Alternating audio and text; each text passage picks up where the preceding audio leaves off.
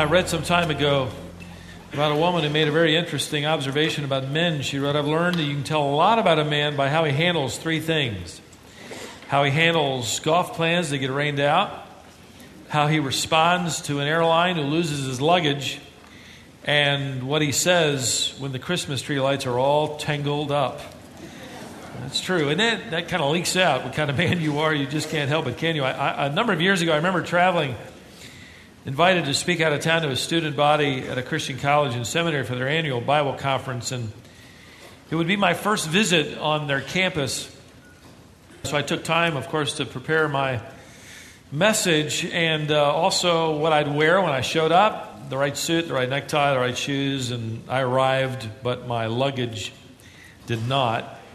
The president of the graduate school in whose home I was staying ended up having to loan me some of his clothing for chapel the next morning to fit that particular dress code. And so he gave me his sport coat. It was 4 sizes larger than I was. And he gave me a necktie. He said, here, you can wear this one. And it's a necktie I would have never purchased had I chosen it. And even shoes. I had worn a pair of slip-ons, almost really like indoor-outdoor slippers, which wouldn't work. And so he gave me his shoes, a large pair of wingtips. I wear 10.5. He wore size 13. I can remember just sort of clumping out onto the stage, looking to feel like a clown. Showing up to speak somewhere for the first time is probably akin to what you've experienced when you're interviewing for the first time with that company. You want to put your best foot forward, right? You want everything to be just right. You don't pack a bag, but you do polish a resume. Every good thing you've ever done, every award you've ever earned, every title next to your name you've ever had on a plaque, it's going to be there somewhere on that resume.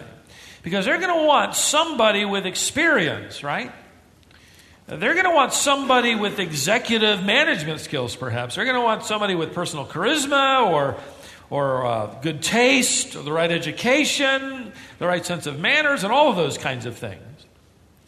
Frankly, the people that matter out there, the people that tend to get jobs like those, maybe that you're going after, are what the world would assess as being valuable. And how do we determine that? We determine it based on a person's intellect or physical attraction, or maybe even a sense of physical intimidation, prestige, popularity, connections with the right people, just maybe enough pride to prove to the one doing the interviewing why you ought to get the job rather than those other people.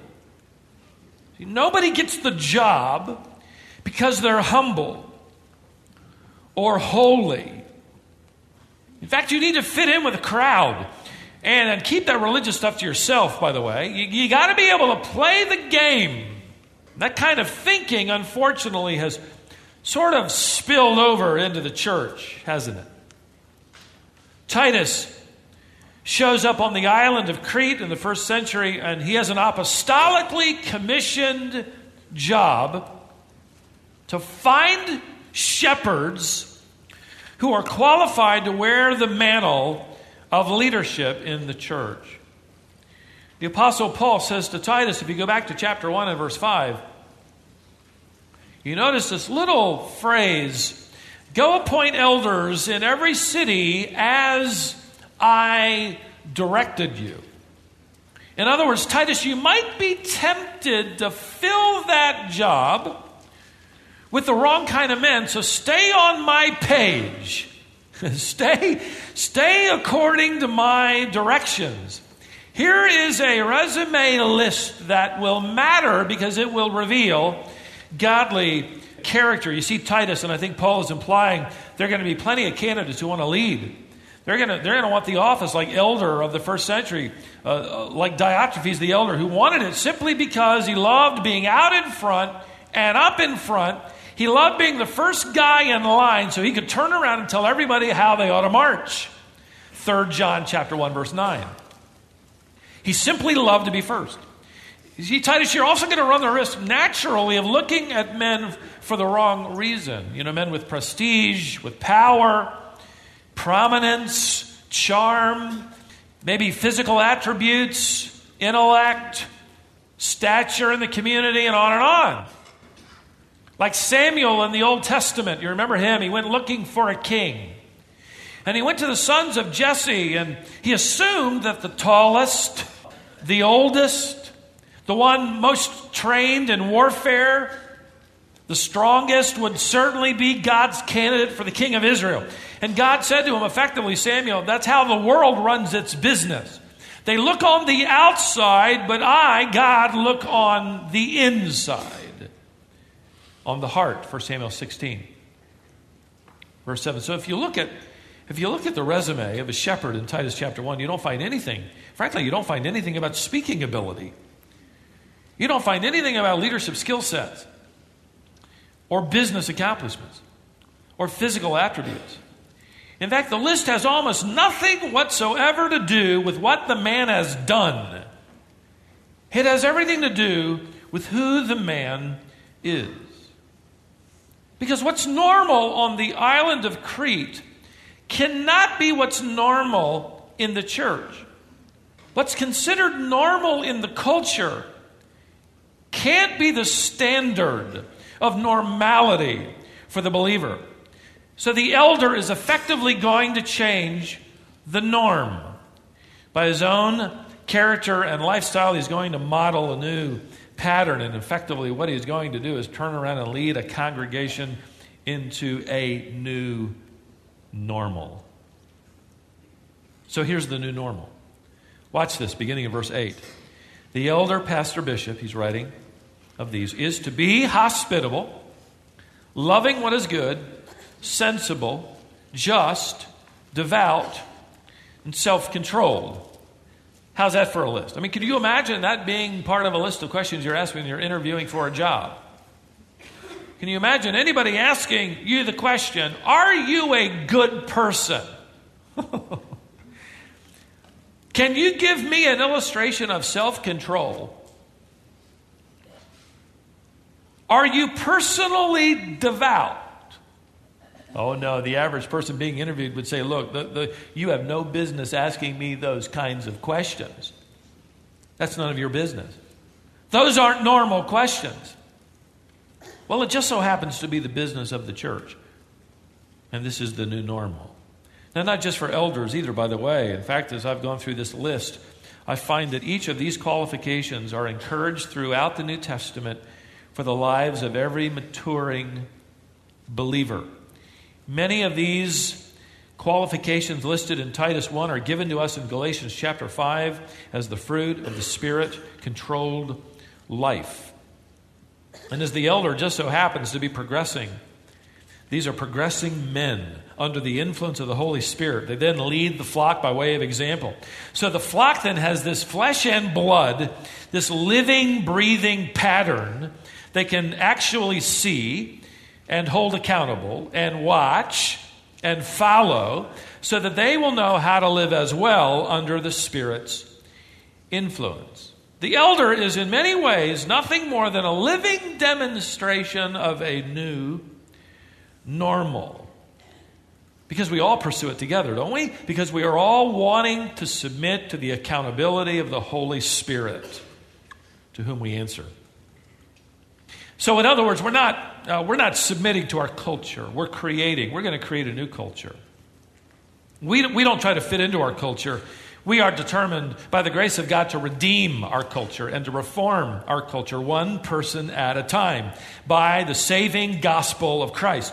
And if we don't act like redeemed believers in here, how do we ever hope to redeem anybody out there? If we don't act with reformed thinking in here, how do we ever hope to influence a reformation out there? Remember this distinction before we dive in. While the congregation may progress along in these characteristics, the elder must progress in these qualities of heart and soul. Now, Paul has just given the elders 5 vices. We looked at those in our last study together. 5 vices to avoid should they rise to the authority and office of elder.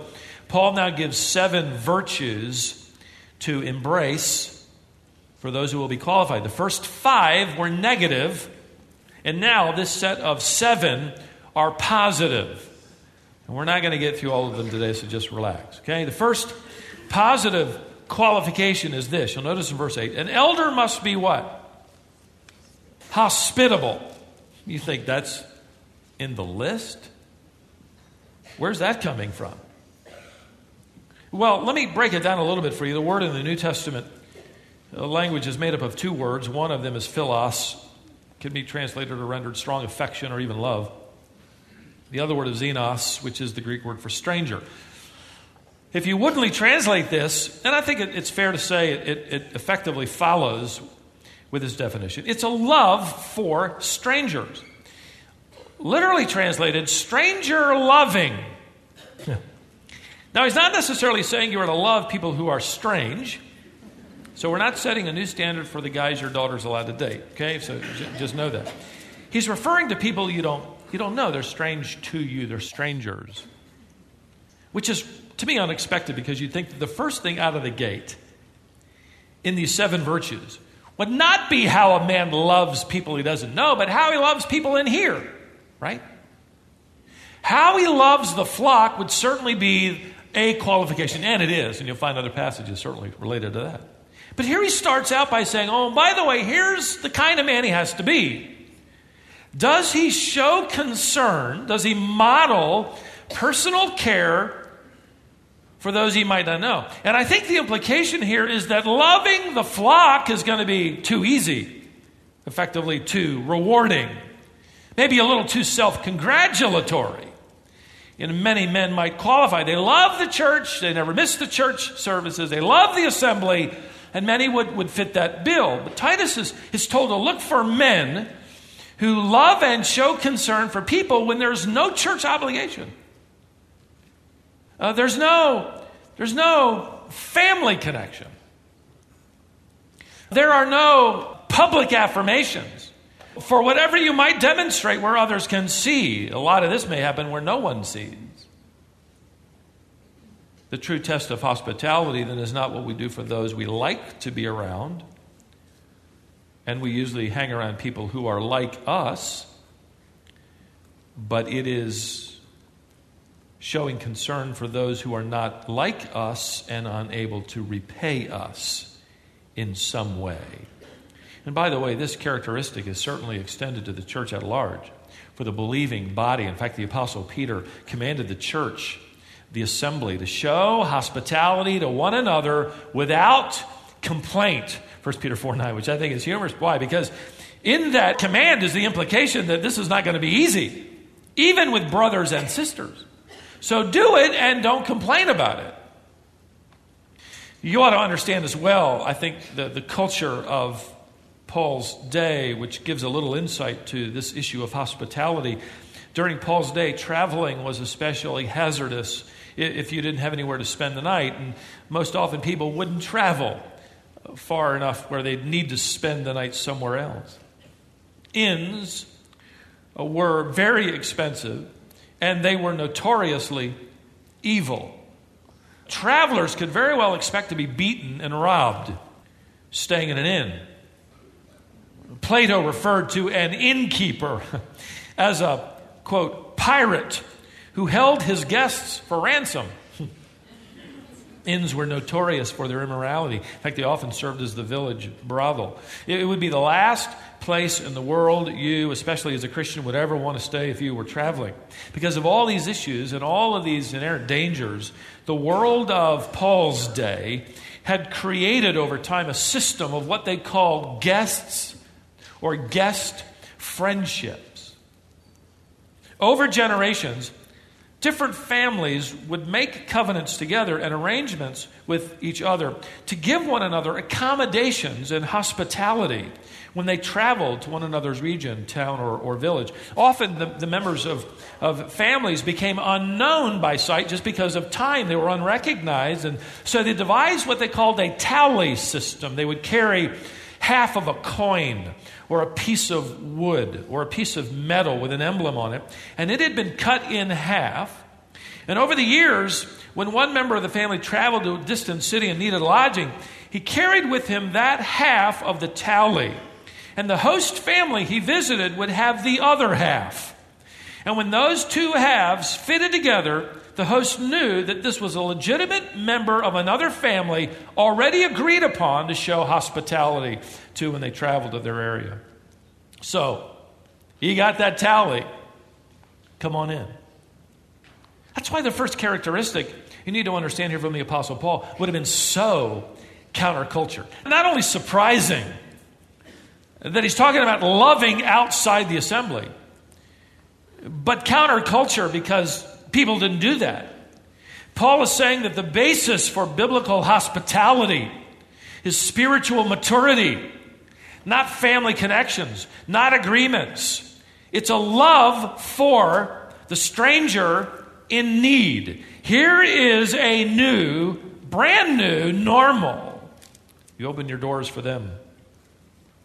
And by the way, the same Greek word for hospitality is found in our English word, and rightly so, hospice and hospital, for good reason. They knew nothing of this kind of care, certainly voluntary care, free care. Even the Greeks, with their god of medicine, did not offer free care for the sick. If you were wealthy, you might have a physician attending you, but that was about it. A correct understanding of history, Western civilization in the 1st, 2nd, and 3rd century will show that those who came into the temple of the Greek god of healing, Asclepius, they would spend the night in the shrine or in the temple, not for medical treatment, because that wasn't offered, even though the rumors abounded that it did. It didn't. They came to sleep in the temple or shrine, hoping that the God of healing would appear to them in a dream and reveal to them the treatment they needed to follow to be cured. It was utterly based on superstition. It was not a hospital. Nobody was there waiting with medicine or some kind of procedure in order to help. Now, both the Romans and Greeks had some kind of rather rugged infirmary for their soldiers. They offered nothing for the general populace at all. What we call today, from the early centuries, charity hospitals, free hospitals, they became the forerunner for the hospitals we know today, and today it has nothing to do with charity. It has to do with insurance, right? But the original foundation of it was a creation of the Christian community. It grew out of the gospel. And it became a method of delivering the gospel in return.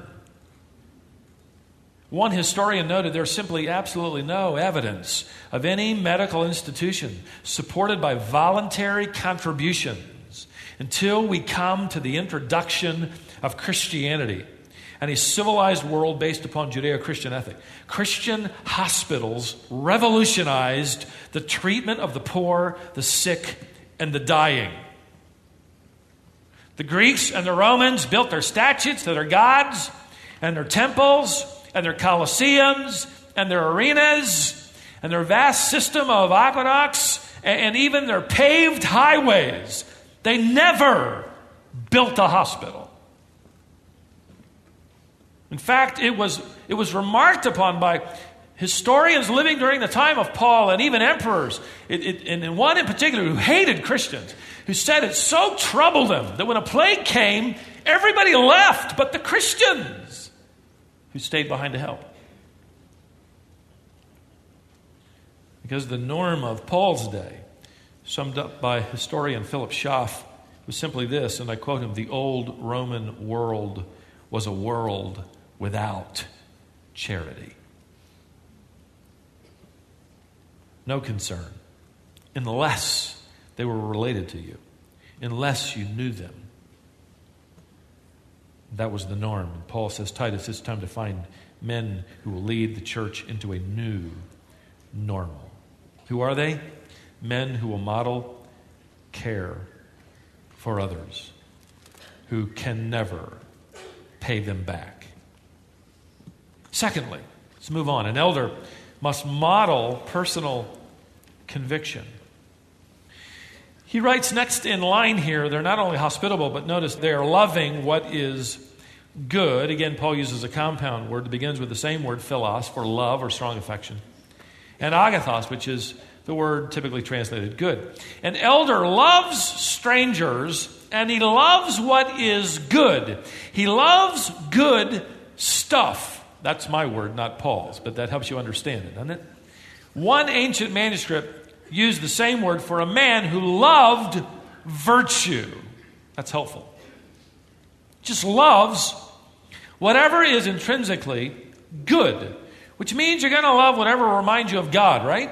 Because as Jesus told that rich young ruler who came to visit him, there is no one good, same word, but God. In other words, no one is intrinsically good, but God the Father, the Son, of course, and the Spirit. So if you want to know somebody who is godly, godlike, they will be walking after the character and nature of God, which is reflected in goodness. They will love things that God would love. The Greek form here could be rendered lover of good things. Now, it doesn't mean he's sequestered himself away from all that is bad, but it does mean he doesn't love what is bad. He has personal convictions based on what he truly loves. And what he loves are those things intrinsically pleasing to God. Paul put it this way to the Philippians in chapter 4, verse 8. Whatever is true, whatever is honorable, whatever is right, whatever is pure, whatever is lovely, whatever is of good repute, if there is anything about that is excellent, if anything is worthy of praising God about, think on those things. In other words, meditate on those things, dwell on those, accompany those, walk around with those, ruminate on those, surround yourself with those, spend your time and money on those things. Warren Wiersbe wrote in his little commentary, this could include good books, good people, good music, good causes that are excellent, that would in no way violate or offend the intrinsic glory and goodness of God. And why is that kind of man so hard to find? Who loves good? Because the world is filled with so many men who love what is bad. Which is the nature of man, right? What does the world love? Bad stuff. There's that key Greek word again. Bad activities, bad causes, bad language, bad music, bad thinking, bad habits. That is the current of humanity. In fact, Paul wrote to Timothy in 2 Timothy chapter 3, verse 3, that one of the signs of a corrupting, decaying culture is that they will be haters of good. Same word. They're actually going to hate what is good. They're going to get irritated over good. They're going to love what's sinful. Proverbs describes them several different ways. In chapter 2, verse 14, it says, the world delights in doing evil, loves it. It rejoices in the perversity of evil. Later in chapter 10, verse 23, the world revels in doing wickedness. They bask in it as if it were a sport. It's just a sport. Sin is just another indoor or outdoor sport. It's just another thing. And they're going to lose the ability to distinguish between what's bad and what's good as they spiral away from the intrinsic goodness of the God whom they've rejected, revealed in this book. So the world is more and more openly in love with bad things and bad activities and bad music and bad people and bad language. And then, it's not finished, it takes another step downward in that it turns around and says, this isn't really bad after all. This is actually good. You guys are just way too uptight. This isn't bad, it's good.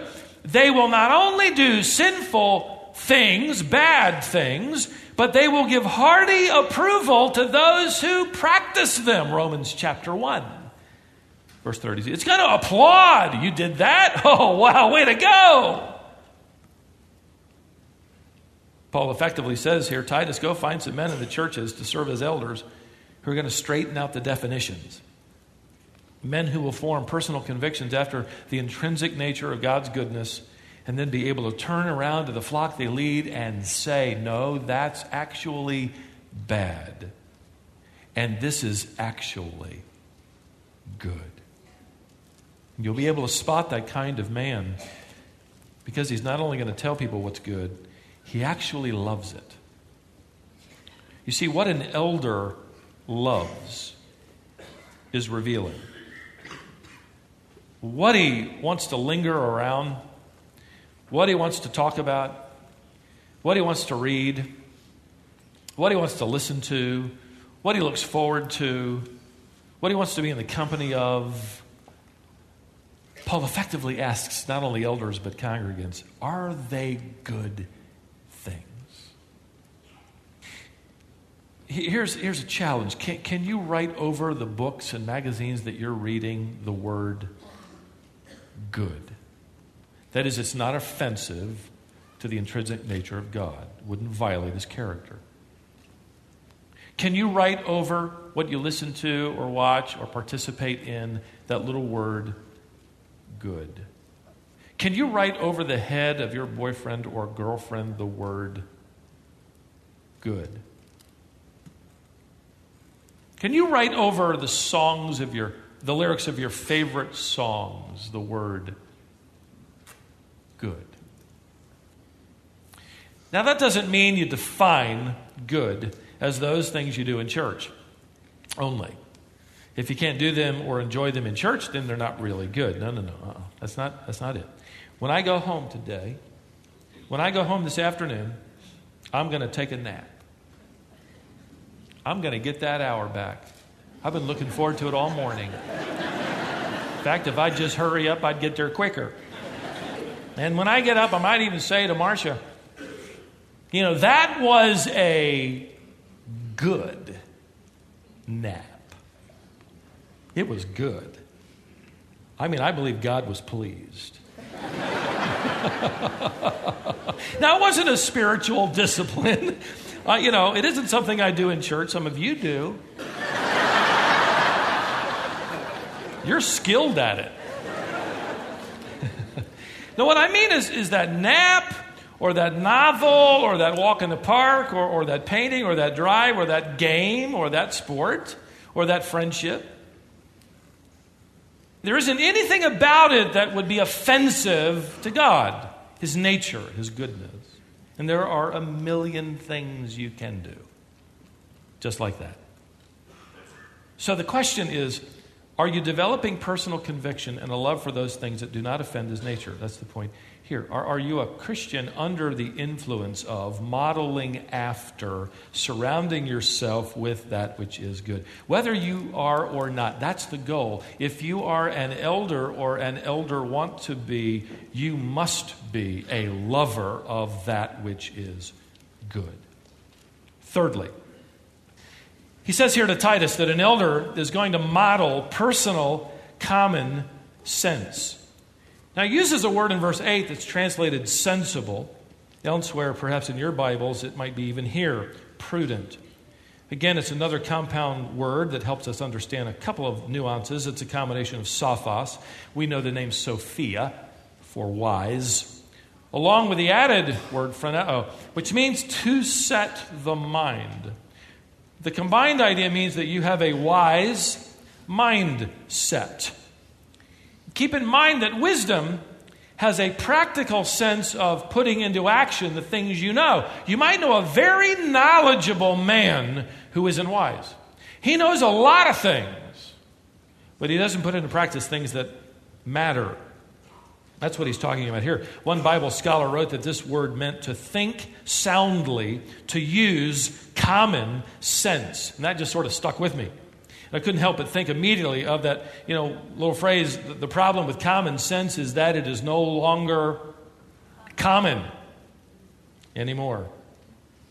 There's a nuance of practical sensibility. You could paraphrase the word to use in our own English colloquial phrases, to keep one's head about him. To keep your head. To don't go off the reservation, so to speak. What Paul is saying here, one author wrote, is that an elder must not be given to wild and foolish ideas. Yes, he must be a man, he writes, who believes that God is the God of the impossible, but he must mix such faith and trust with a good dose of common sense. For God who gave us our hearts is the same God who gave us our heads. Church leaders then use both their hearts and their heads, which is an essential ingredient in it. I mean, elders are going to be involved in all kinds of decision-making. They're going to be involved in all sorts of tangled things and conundrums and problems with people and decisions. They're going to need both faith and common sense, that discernment and that wisdom to know when and where to step and walk. Let me add one more thing to this word before we move on. It has an idea of thinking differently, thinking unlike anybody else. Maybe this is why Paul will use this particular word and he'll refer to that word as being part of the lives of every one of those individuals that Titus will minister to. This isn't just for the elder. This is for those who need to begin to think differently. Why? Because we've all been squeezed into the mold. We think like the world. So now we come in and we need to be transformed by the renewing of our what? Our minds, Romans 12. We got to begin to think differently. And listen, when you think differently, that means you will be different. Are you willing? You're no longer going to be influenced by the crowd, but by Christ. You're going to be like that one teenage guy I heard being interviewed on a Christian radio where he said, at my school, I am the peer pressure. It's a powerful statement. I've never forgotten it. Your opinions aren't going to change according to the latest fad, the latest fancy. You're not going to define right or wrong based on the crowd. You're not poll-driven. I've got that on my mind, like everybody else during this election season, don't you? You hear somebody stand up and say their opinion, and you wonder how much of it is related to a poll, and I hope every one of them believe what they say they believe. Tremendous pressure to compromise. One former president of the United States years ago, no longer alive, obviously under the pressure of polls, wrote, and I tucked this into my file and pulled it out again here years afterward. He said, I can't help but wonder what Jesus Christ would have preached if he'd taken a poll. I wonder how far Moses would have gone if he'd taken a poll in Egypt. Where would the Reformation have been if Martin Luther had taken a poll in Germany? It isn't the poll that counts. It's what's right and what's wrong. That's what makes good leadership, men with courage and belief in what's right. That makes epics in the history of the world. And I would not only agree, I would add that's exactly what makes for godly leadership in the church. And so Paul is telling Titus, go find men who will think wisely and in that differently than culture. They're probably worth following. So an elder models personal care, models personal conviction, models personal common sense. Another quality surfaces here on the pages of Paul's letter to Titus. Look at verse 8 again. An elder is, my text translates it, just. Just. He models personal consistency. He's upright, you could translate it. In fact, in these last three characteristics, just, devout, and self-controlled, they all have to do with rightness in relationships. Just refers to an elder's right relationship with others. Devout refers to an elder's relationship with God. And self-control refers to an elder's relationship with oneself. That is, his attitudes and his appetites. We'll talk more about those because we're not going to get there today. But the word just carries the idea of fair play. This is a man that when he shakes your hand, it matters. That's how he has just relationships with others. He shows up and he follows through. The Greeks defined a just man, by the way, as someone who gave to men whatever it was they were due. Simply a man of his word, a man of integrity, who wants to pattern his life after personal consistency. It relates to a man's efforts, as we say it, to walk the talk, to practice what he preaches. And that's important because a shepherd's life is to be patterned so to reflect the character of the chief shepherd he represents, because people are watching. Remember, we talked about that last time we were together. People are watching, and you know that's true as well. Or maybe you don't. Maybe you need to be reminded of it. They're watching you. If you have kids, they're watching. Are they ever watching you? If you have little children, they're watching everything. They don't miss anything. They're going to be able to talk just like you. They're that keen of an observer. And even with your accent, they're going to walk just like you. They're going to swing the bat like you do and flip their hair like you do. They're watching, in fact, more than we can imagine. I can remember as a youth pastor many years ago working with a teenager who continually lied. It was nearly impossible to get from him a straight answer. I never knew when he was telling me the truth, and he was often caught in lies.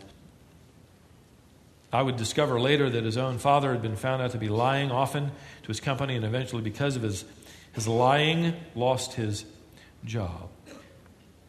Now, let me be quick to clear up any misunderstanding. I'm not implying that every dishonest child has a dishonest parent. I know, because I was a dishonest child and I had honest parents. The trouble comes when a parent refuses the pattern, when a parent abandons the pattern, where there is no consistency, there's no right or wrong. They're left to determine their sensitivities. They're left to develop their personal choices, their consistencies, based on a missing model. A child hears mom or dad call in sick and knows they're going to go golfing or shopping. They're not sick. A child gets it. When the telephone rings and they answer it and it's for Uncle Henry and mom says, "Tell Uncle Henry I'm not here." They get that. That becomes their normal.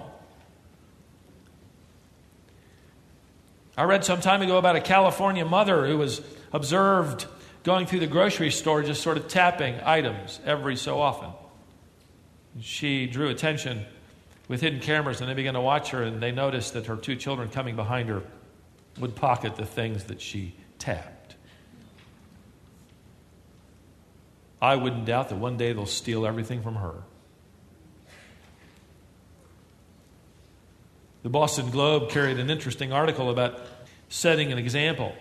Your walk measuring up to your talk. It was rather humorous, about living up to practicing what you preach. It carried an article that covered the annual convention of the American Heart Association's convention. There are hundreds of thousands, evidently, of doctors and nurses and medical personnel and researchers who are members of the American Heart Association. And the particular convention they were covering focused on the fast food industry. And, of course, the horror of it all. And I know that none of you will ever, never mind. Okay, but at any rate, you know what I'm talking about. When one cardiologist was interviewed about where he had just come from eating lunch because the reporter saw him coming out of an unnamed fast food restaurant. I won't tell you the name of it, but he had a Big Mac and fries, okay? You're just going to put it together. The reporter went up to him and stuck the microphone in his face and asked him if he thought he was setting a bad example. And the doctor, a cardiologist, said, and I quote, "No, I don't think so. I made sure I took off my name tag before I went in there." Well, that fixes everything. Thank you for that example. Well, in a way, the Apostle Paul is telling the elders that you never get to take your name tag off. That goes basically for every Christian, right? Your name tag stays on. That's the new normal. Maybe you're aspiring to leadership, but when you hear talk like that, you're thinking, never mind. Don't aspire to it. Because more than anybody in the flock, the elders, and those who lead, including deacons, and those who teach, you got a name tag, and it might as well be tattooed on your forehead. You're not taking it off. The word Paul uses here is that your name tag ought to mention, or ought to live up to what it implies, that you live with this sense, which is visible for everyone to see, of a Christian. If you're an elder, even more so, you provide the pattern for that kind of sensitivity. The stakes are even higher for those of you who lead. Got a good illustration of this. A number of years ago, on vacation, I slipped away one morning to play 9 holes of golf. I like to play alone because of the way I play. And I got put into a threesome. I didn't want to play in the threesome. They knew each other, but I went along and I just sort of tagged along behind them. They're going down the fairway. They're swearing like sailors, and they're telling one story after another, and I just sort of lagged behind, which was easy because I didn't hit the ball as far as they did anyway, but I was back there. Finally, on the 5th tee, one of the guys were standing out there. He looked at me and says, I apologize. We've been leaving you out. What do you do for a living? I said, I'm a pastor. And man, they just turned pale. They began to apologize for their French. I've never taken French, but that wasn't French that I was hearing on the golf course. They even started calling me father. What do you think about that, father? Hey, what father? What do you? And I thought, I don't want to be your father. I'm not your father. Problem is, I had the name tag on now. For the rest of the game, I had to watch my P's and Q's. In fact, the accountability was a good thing. It was a good thing. And those who aspire to leadership view it as a good thing. It can be painful. It can be intrusive. But they know better than anybody that it's a good thing. Well, we're not going to get to the next 3 characteristics today, but let me just close with a positive illustration of being just. And I'll take an illustration from the life of a golfer who actually knew what he was doing. His name is Tom Watson, and this comes out of sort of the legend of this man who was known, still is, for his integrity. I'm not sure if he's a believer or not, but he certainly tells the truth and is known for that. He provided a rare example of justice or justness, and it surprised everyone. Now, of course, if you know golf, you know he's gone on to win most major championships several times. In the first tournament he ever entered as a young man, very first one, he was making a run for the trophy. The pressure on him as a newcomer was intense as the match progressed. And it was relentless, frankly, he said. He wanted to win so badly. He talked about this was the moment he'd been dreaming about since he was a little boy. On one of the greens, as he moved up to get ready to putt the ball, he put his putter down behind his ball, and too closely, and to his dismay, the ball moved ever so slightly. No one saw it. This is 40 plus years ago, where there weren't cameras on every blade of grass and every, expression. Nobody saw it. But he would say later, I saw it. If he admitted it, he could, of course, lose the hole because he'd have to add a stroke. And he could even lose the match. It could cost him so much in his young career. But without much hesitation, he walked over to one of the officials and he said, I moved my ball. And everything just kind of froze. You got to be kidding. He had a stroke added. He lost the hole. The good news is he came back and won the match. But from what I know, I can tell you that his decision to be just, to tell the truth when it would cost him so much, maybe even the match, I guarantee you that decision to tell the truth means more to him now than a 45-year-old plastic trophy that by now has probably come apart. What really matters, especially for the believer and even more especially to an elder? Well, an elder, according to the mind of God, through Paul to Titus, is to be the one to define what matters. What matters most is demonstrating in his life and all our lives a personal care for those in need, a personal conviction for everything that's good and wholesome, a personal common sense for making wise decisions, a personal consistency of uprightness and integrity. And if we're going to do that, we're going to ask the Lord, and we will in a moment, to heighten our sense of conscience. These are attributes of those under the influence of the Holy Spirit. And I've often said that Christian maturity is perhaps not sinning less, but confessing quicker.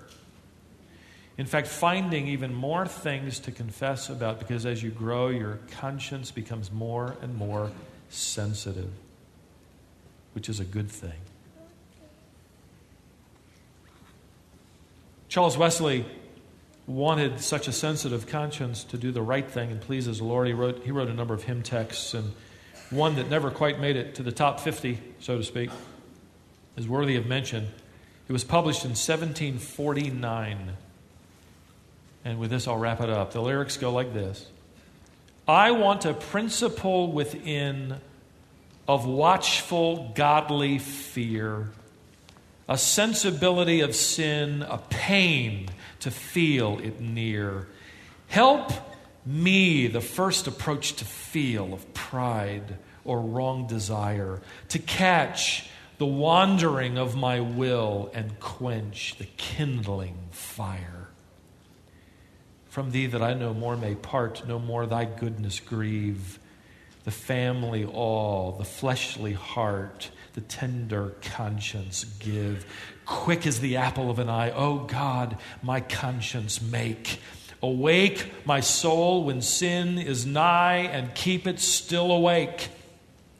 Almighty God of truth and love, to me thy power impart. The mountain from my soul remove, the hardness from my heart. Oh, may the least omission pain my reawakened soul, and drive me to your blood again, which makes the wounded whole. Amen. Let's pray. Father, thank you for the assembly. Thank you for the unique, special presence of your Spirit as we gather together, as we anticipate not only what you need to do in our lives, provoking us unto love and good works because of our assembly, but that anticipation that you're coming back. And in light of that, redefining what the normal should be. And for those of us who follow you, Lord, we often forget that so many things are new. This is a new normal. Help those who lead in this fellowship, including myself, to lead well. Help those who influence others in this assembly through teaching, leading ministry, serving as elders, deacons, to ultimately pursue your character, your word, what you have defined as good. And we, like Charles Wesley, one of your earlier servants, we run to you, and afresh run, we race to the cross, from whose shadow we never want to stray. and the blood of Christ, you our Lord, which cleanses us continually from every sin. We have a name tag on, Father, and we're grateful you gave it to us. Help us to live in light of it so that our lives ultimately praise and glorify and honor you. In Jesus' name, amen.